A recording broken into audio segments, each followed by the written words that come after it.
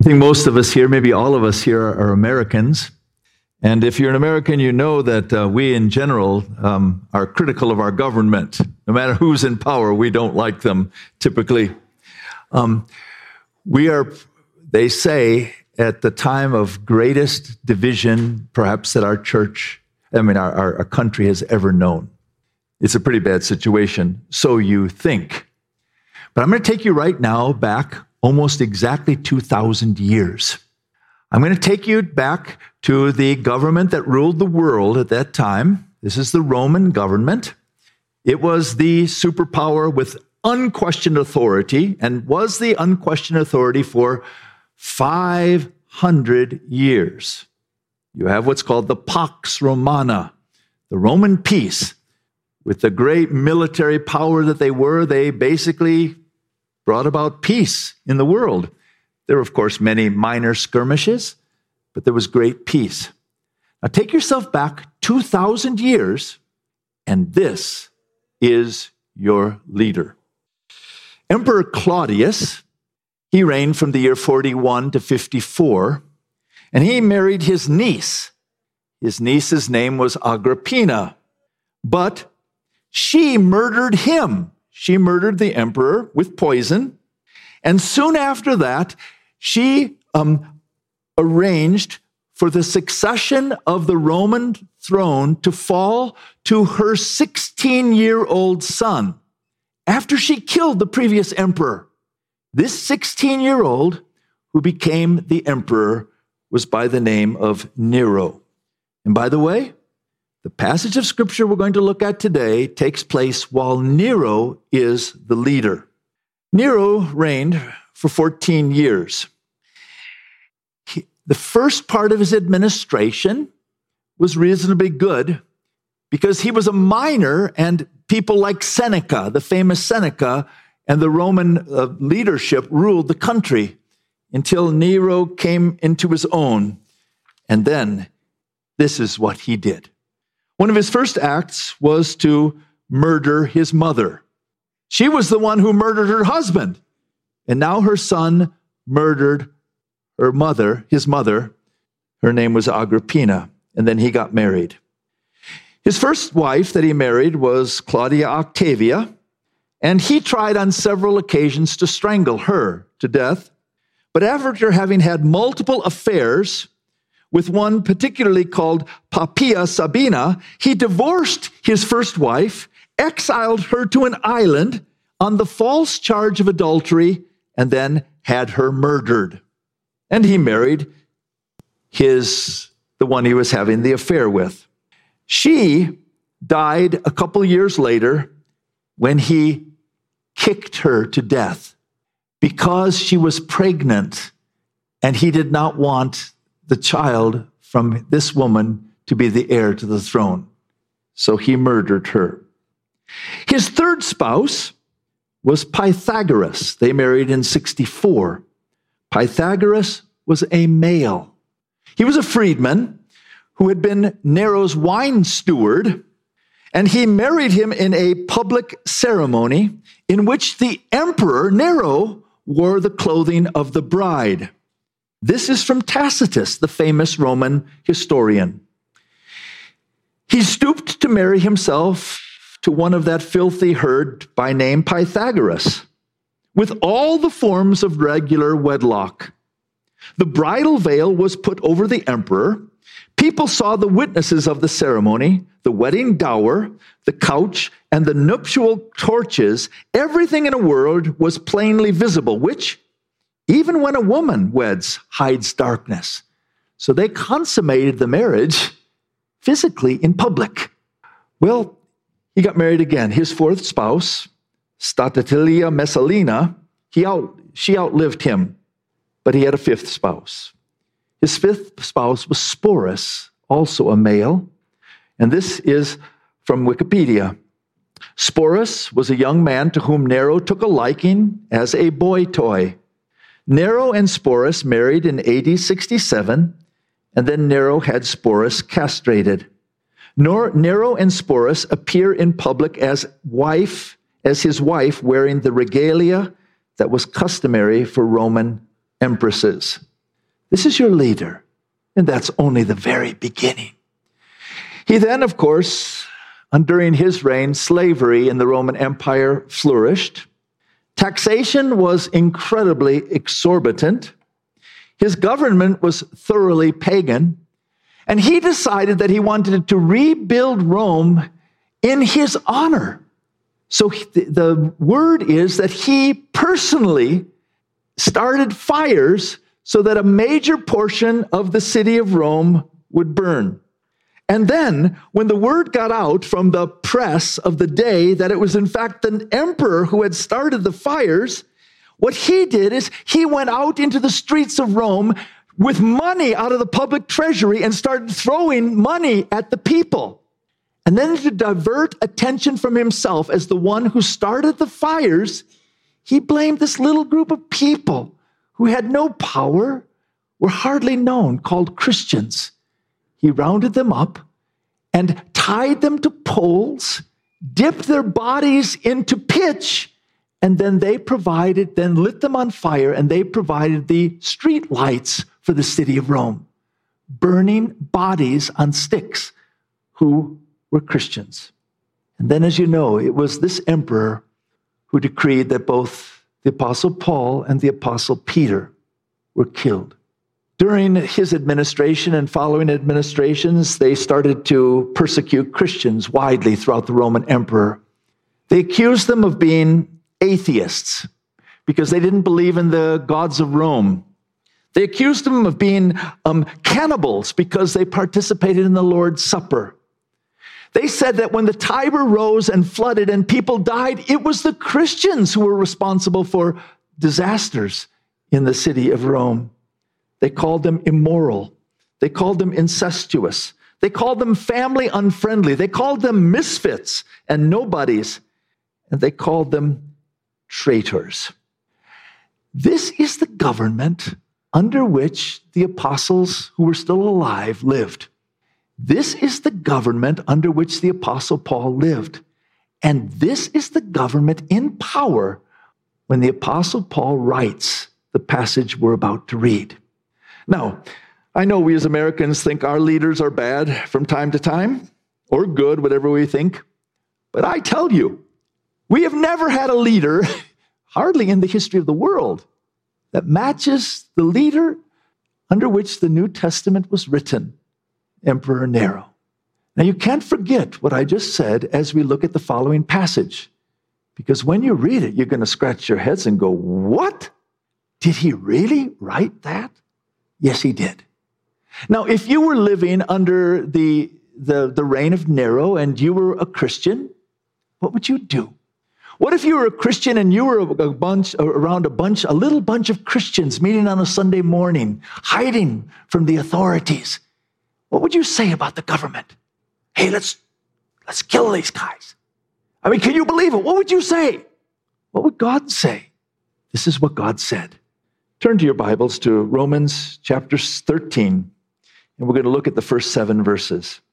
This is probably the most important passage in all the Bible on how we as Christians should respond to our government. And remember the government that we're talking about.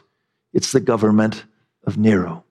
A Nero who had 5 marriages, 2 to males. They were same-sex marriages, and was a very, very evil man. Now, the passage of Scripture we're about to start with, Romans chapter 13, verse 1, has been one of the most studied and analyzed verses and passages in the entire Bible. And the reason is, it's been studied so carefully because we don't want to believe that it says what it says. Because here's what it says. Romans 13, verse 1. Let everyone be subject to the governing authorities. Everyone. Who does he mean by everyone? Well, of course, he's writing to Christians. So he means all Christians. Be subject. He doesn't use the word obey. That comes at other places, but he says be subject, which is a word that he uses with regard to husbands and wives. It says be subject to one another out of your fear of Christ. It's a word that's used with regard to people in a church. Be subject to your elders. The word means to place yourself under. It's a term that has to do with an authority structure. God says, there is an authority structure that I have put in place in this world, and you are to be under, subject to the governing authorities. Now, who are the governing authorities? Well, that's simple, the powers that be. So the powers that be in the city of Riverton is the mayor and the council. And in this state, it's the governor. And of course, in our federal government, it's our president and our representatives. Those are the powers that be. In the case when this was written, you had a Roman Senate, but that was not really the power that was at that time. The power that was in power at that time was the emperor, Emperor Nero. That's the powers that be. Be subject to the authorities. Now, that obviously raises some really troubling questions. What if the state is corrupt or evil? Is submission still required? What if you were a German living under Hitler, or a Russian living under Stalin, or a Chinese person living under Mao, or a Cambodian living under Pol Pot, or a North Korean living under Kim Jong-un? What would you do then? Who is and who is not among the governing authorities? What if you lived in Afghanistan right now and your government just shifted and now your governing authorities are no longer these elected people, but the Taliban? They are now the governing authorities. And these governing authorities, they're basically a band of rapists and thieves and murderers. And they're religious zealots, no less. Certainly God couldn't mean these clods, could he? Seems that what he says. In fact, someone said that we Christians are called to be conscientious subjectors. Out of conscience, we subject ourselves to the governing authorities. Now, if God is going to make a statement like that, he better give us some good reasons. And so, the next section, he's going to give us reasons. Now, how do you find when God is giving reasons? It's very simple. You just look at your Bible and circle the word for. When the word for is there, God is giving a reason. And so now, after the Apostle Paul has given the command is be subject to the governing authorities, he's going to now give us 3 reasons. Here's the first one. For, there is no authority except that which God has established. The authorities that have existed have been established by God. Now, did you see what he just did there? He gave us a reason, and then he says, for there is no authority except that which God has established. And if you didn't get it the first time, I'm going to say it again. The authorities that exist have been established by God. He's going to try to reinforce it so that we make sure that we don't get it. And then he's going to make it even more clear. Consequently, whoever rebels against the authority is rebelling against what God has instituted. And those who do so will bring judgment on themselves. God himself has established or appointed every authority that exists. And the mind of the Christian, and we're people who are the recipients of God's righteousness, it changes our minds. So much so that we recognize that behind everything that happens in this world is the hand of God, including bad things and including a bad government. Because the truth is, if you know anything about the world, or if you've lived anywhere else in the world, as I have, most governments are very bad. Where I used to live in Africa, back in the 1970s, I lived there for 3 years. Our king, under which I lived for 3 years, had 100 wives. How do I know? Well, one of his sons was in my class. Don't be surprised. Don't be impressed. I think the king had 69 sons, and he was just one of them. But you see, our world has all kinds of leaders. You probably have heard the statement of Lord Acton, power corrupts, and absolute power corrupts absolutely. But you may not know the next line. The next line goes something like this: great leaders are almost always bad people.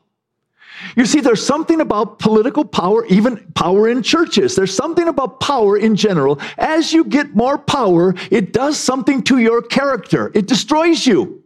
And so the more power you give to a person, you usually will have a more evil person. And very rarely will you ever find a person who's great who is also good. They don't go together. And so almost all countries of all times, almost all people in power, including the church, by the way, are under the temptation of being corrupted by that power. But who lets that happen? God does. Why? Because he's got a plan in mind. You see, one of the things that I don't think we do as Christians, but it would be very wise if we could, remember, when we look at history through our media or any media, we're looking at history this way, geopolitically. But try to think of how is history viewed if you look at it not horizontally, but vertically. What is God up to? For example, what's happened in the Middle East over the last 20 years, including the Arab Spring, has incredibly disrupted that region of the globe and has brought great catastrophe to countries all over the world, including ours with now 9/11.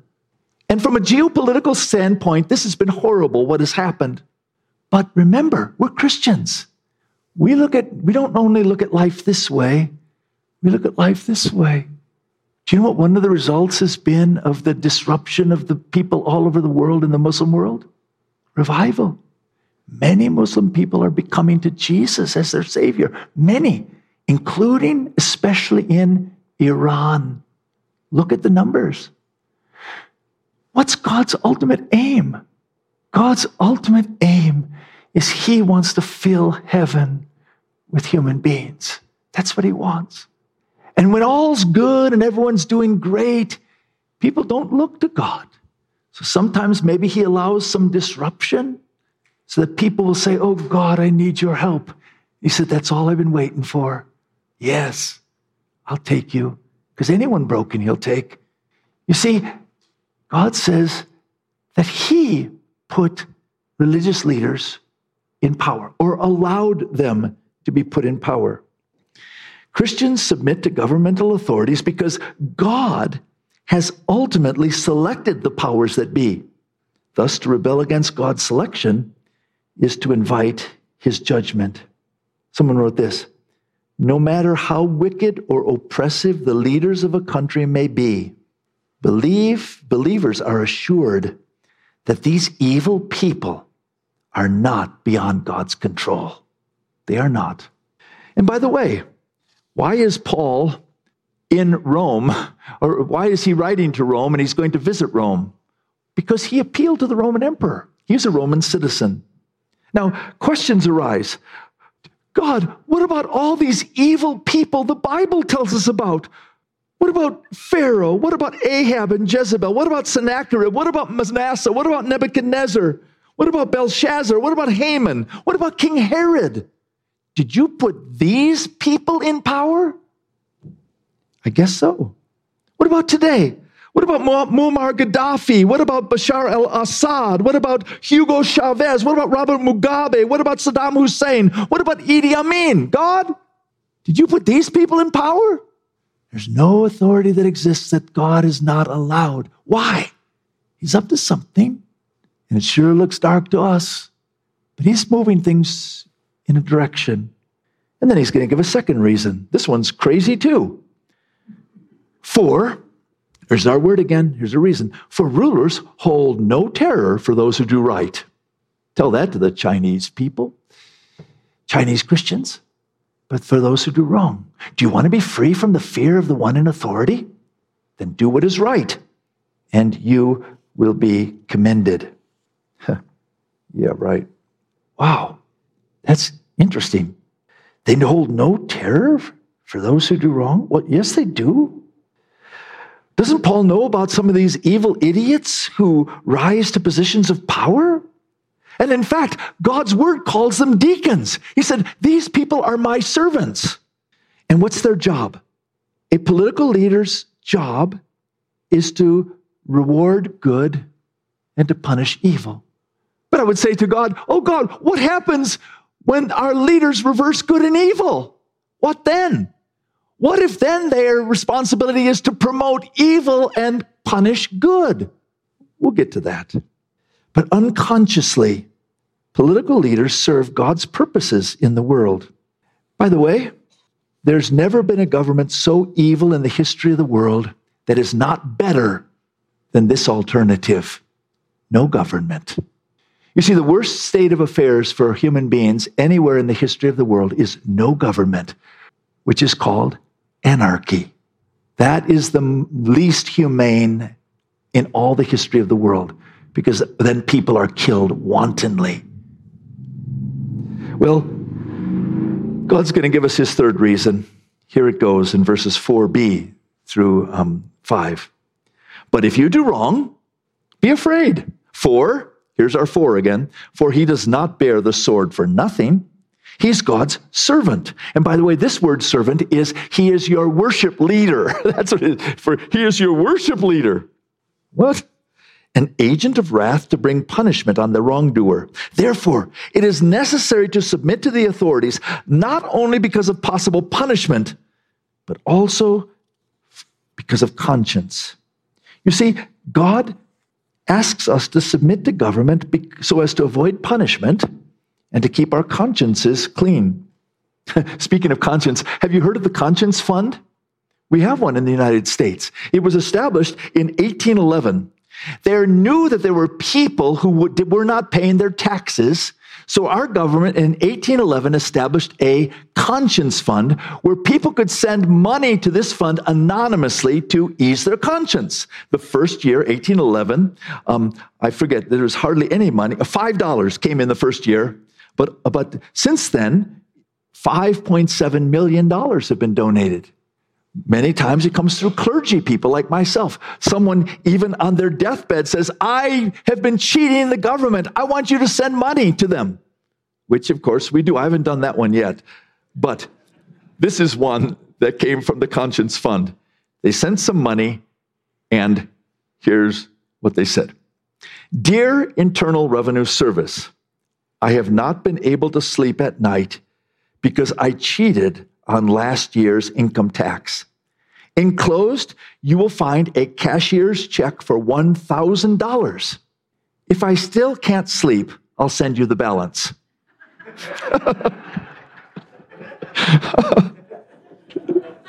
That's a half-clear conscience. That one's funny. Peter wrote this. And again, remember, Peter is alive at the same time, and he's killed by Nero as well. Submit yourself for the Lord's sake to every authority instituted among men, whether to the king as the supreme authority or to governors who are sent by him to punish those who do wrong and to commend those who do right. For it is God's will that by doing good you shall silence the ignorant talk of foolish men. Live as free men, but do not use your freedom as a cover-up for evil. Live as servants of God. Show proper respect to everyone. Love the brotherhood of believers. Fear God, honor the king. So God gives us reasons. But then you might say, well, I like practical suggestions. How does this submission to government play out in real life as citizens of the Roman Empire or of the United States of America? So now he's going to answer the practical question. What does it look like in real life? Verse 6. This is also why you pay taxes.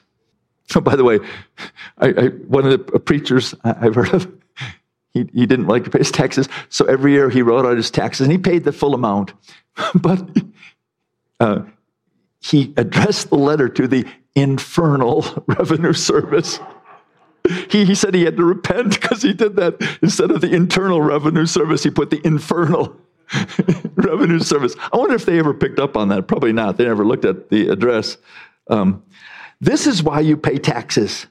For the authorities are God's servants who will give their full time to governing. Give everyone what you owe him. If you owe taxes, pay taxes. If you owe revenue, then revenue. If respect, then respect. If honor, then honor. We demonstrate our God-given submission to the state by faithfully paying our taxes, showing respect in word and deed and attitude to our leaders, and praying faithfully for them. That's what God says. If I had to summarize from the Bible, what are our responsibilities to the government? I would give you 5 of them, and they all rhyme. Number 1, pray. Pray for them. It's a very clear command. First thing, Paul says, pray for your leaders. Pray. Number 2, obey. Or better, submit to their authority. Number 3, pay. Pay your taxes.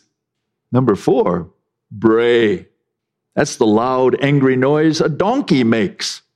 When the government does things that are wrong, we bray. And the 5th one we're coming to just in a minute, disobey. We're called to disobey. First one, pray. Then obey. Then pay. Bray. And disobey. Let me deal with 3 practical issues as we conclude this morning. Number 1, taxation. When did you last see the bumper sticker that said, I love the IRS? When did you last hear anyone say those words? I love the IRS. Never heard them. They've never been said. This nation was founded against taxation. Remember? Taxation without representation is tyranny. The truth is, we all know governments, including our own, tax too much and they spend too poorly. We know that. And there's never been a government in the history of the world. Can you imagine what you did if you were paying your taxes to the Roman government? You're paying for these crazy weddings and killings of Nero. And that's only the start. I got pages, 30 pages of what went on during his administration. Horrors. You're paying for this nut to kill people. Christians, your brothers and sisters. Yes, pay your taxes. By the way, who told us to pay our taxes? Jesus. Give to Caesar. When he was asked about taxation, give to Caesar what belongs to Caesar. Paul, Peter, they all tell us the same thing. Why? I believe that God's command to pay our taxes is one of God's great mercies. Because what's going to happen in our dear country if within the next several months our tax dollars go to the murder of the innocents? That could very well happen in America. So what do we do as Christians? Do we say, well, I think 10% of our government is bad and I'm going to only pay 90% of my taxes? Well, if they find out, you're going to find yourself in the clink. God took that off the table. What if you're a Roman citizen? You say, I'm not paying for my emperor to kill his mother, to kill his wives, to marry 2 men. I'm not paying for that. God took it off the table. Who took it off? Jesus did. Paul did. Peter did. I'm not going to so bother your conscience that you try to decide what percentage of your government you're going to pay. Pay your taxes. That's what God says. I think it's divine genius of God that he told us to do that. Taxation is one of the ways that we pay, that we show our submission to government. Do we like it? No. But there's a good side. And in this nation, we've had a lot of good we've enjoyed through our governments, who in the history of the world have been very good by comparison. Very good. We should of all people be some of the most thankful people on the face of the earth. Secondly, the issue of civil disobedience. Remember, one of my 5 things is we are called by God to disobey. This is Mahatma Gandhi. Civil disobedience becomes a sacred duty when the state becomes lawless and corrupt. So then the question arises from Gandhi's statement, how do we decide when a nation is lawless and corrupt? God has answered the question for us 6 times. There's 6 clear examples in Holy Scripture of God's people blatantly disobeying the government. Perhaps you know the 6. Hebrew midwives delivering babies were commanded by the Pharaoh, if the baby is a boy, kill it upon delivery. The Hebrew midwives, they said they would not do that. And when the government came and said, what are you doing? They said, oh, we're doing nothing. These Hebrew women, when they give birth, they're so fast, we're not even there to catch the baby. Big fat lie. And what does God do with these people? He honors them. They lied, and they disobeyed the government. What was at stake? They were being commanded by the government to kill innocent human lives. They said no. The next one is Rahab. Rahab was a prostitute. She was a prostitute servicing the men who came as visitors to Jericho. And when it was determined that some of these Hebrew visitors had come and visited the prostitute, Rahab, the government officials came and said, did you see these Hebrew people here in your house? Rahab said, yeah, they were here. But they left and they're down the road. If you go real fast, you'll catch them. Big fat lie. She was hiding them on her roof. What does God do to her? Oh, honors her. She lied. What was the alternative? If she said, oh yeah, they're under the hay bales over there. They're dead. She's saving a life. Like Corrie ten Boom did when she lied about hiding Jewish people in her home. The third one is Shadrach, Meshach, and Abednego. They were commanded by Nebuchadnezzar, when you hear this particular music, you immediately bow down and worship. And they said, no, we are commanded by God not to commit idolatry. And so they were found and put into the fiery furnace. And God, in this case, spared their lives. Who was in there with them? Most people think Jesus got in the fire with them. Then there's Daniel. Daniel in the lion's den was told by the governing authority, in this case, the Persians, that he was not allowed to pray to anyone but the king. And Daniel hears that one. He goes right home, opens the shutters, and starts to pray, facing Jerusalem to the God of Israel. He was caught and thrown in the lion's den. God again saved his life. In the New Testament, we come to we come to Peter and John, they were convicted by the Sanhedrin, the ruling council of Israel at the time, and told, do not speak anymore about this Jesus guy. And they said, oh, that's nice. We're not going to stop. We obey God. We don't obey you. And they went right out and started preaching about Jesus.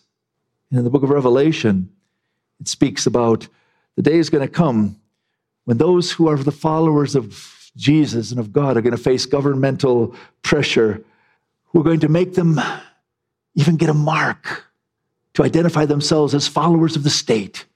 And they're going to refuse, and they're going to lose their lives. What do these have in common? It's very clear. It seems to me there's no question at all for a believer what God's word says. This is it. The norm is we submit to the authority of the state until the state does one of two things. It commands you to do something that God has prohibited, or prohibits you from doing something that God has commanded. Then we civilly disobey. So, for example, let's take abortion. Our government does not command abortion, as China did. No, they don't. We do not do that. But the day could come, perhaps, when a doctor is commanded to perform abortions. And that is taking place in places around our world right now. That is a place where a Christian would have to say, no, I cannot do that. You see the difference there? When a government commands you to do something that God has prohibited, or prohibits you from doing something that God has commanded, that's when we civilly disobey. And I could add one more thing, and we take the consequences of the state. That's what God says. Well, last is the issue of respect. This is how much we respect in our country. Someone wrote, the only difference between the government and the mafia is that the mafia turns a profit. Oh, you can see them, and I didn't look at any of your cars, and I'm not going to look at your car as I leave today, but I hope I don't see on your bumper sticker, not my president. Please, I'm not going to look. But President Biden is our president. And you know who put him there? God. Why? It's we don't know what God's up to, but we do know he's got a plan. God did that. And so, yes, he is my president. And what do? I pray. I obey, and I pay, and I bray when I don't agree with what he does. And if the time comes, we're called by God to disobey. That's what it means to be a good Christian citizen. Let's pray. Heavenly Father, your ways are not our ways, your thoughts are not our thoughts, for the heavens are high above the earth. Sometimes we don't understand your ways. They're really, really different and hard to take sometimes. We don't understand them, but we do believe and we trust you, that you are good, that you are wise, that you're all wise and all good. And we seek to follow our Lord Jesus Christ in this world in which you've placed us. So may we be good citizens, but better than that, good Christian citizens who follow Jesus faithfully in our world. To this end, we pray for the enablement of the Holy Spirit, and in Jesus' name, amen.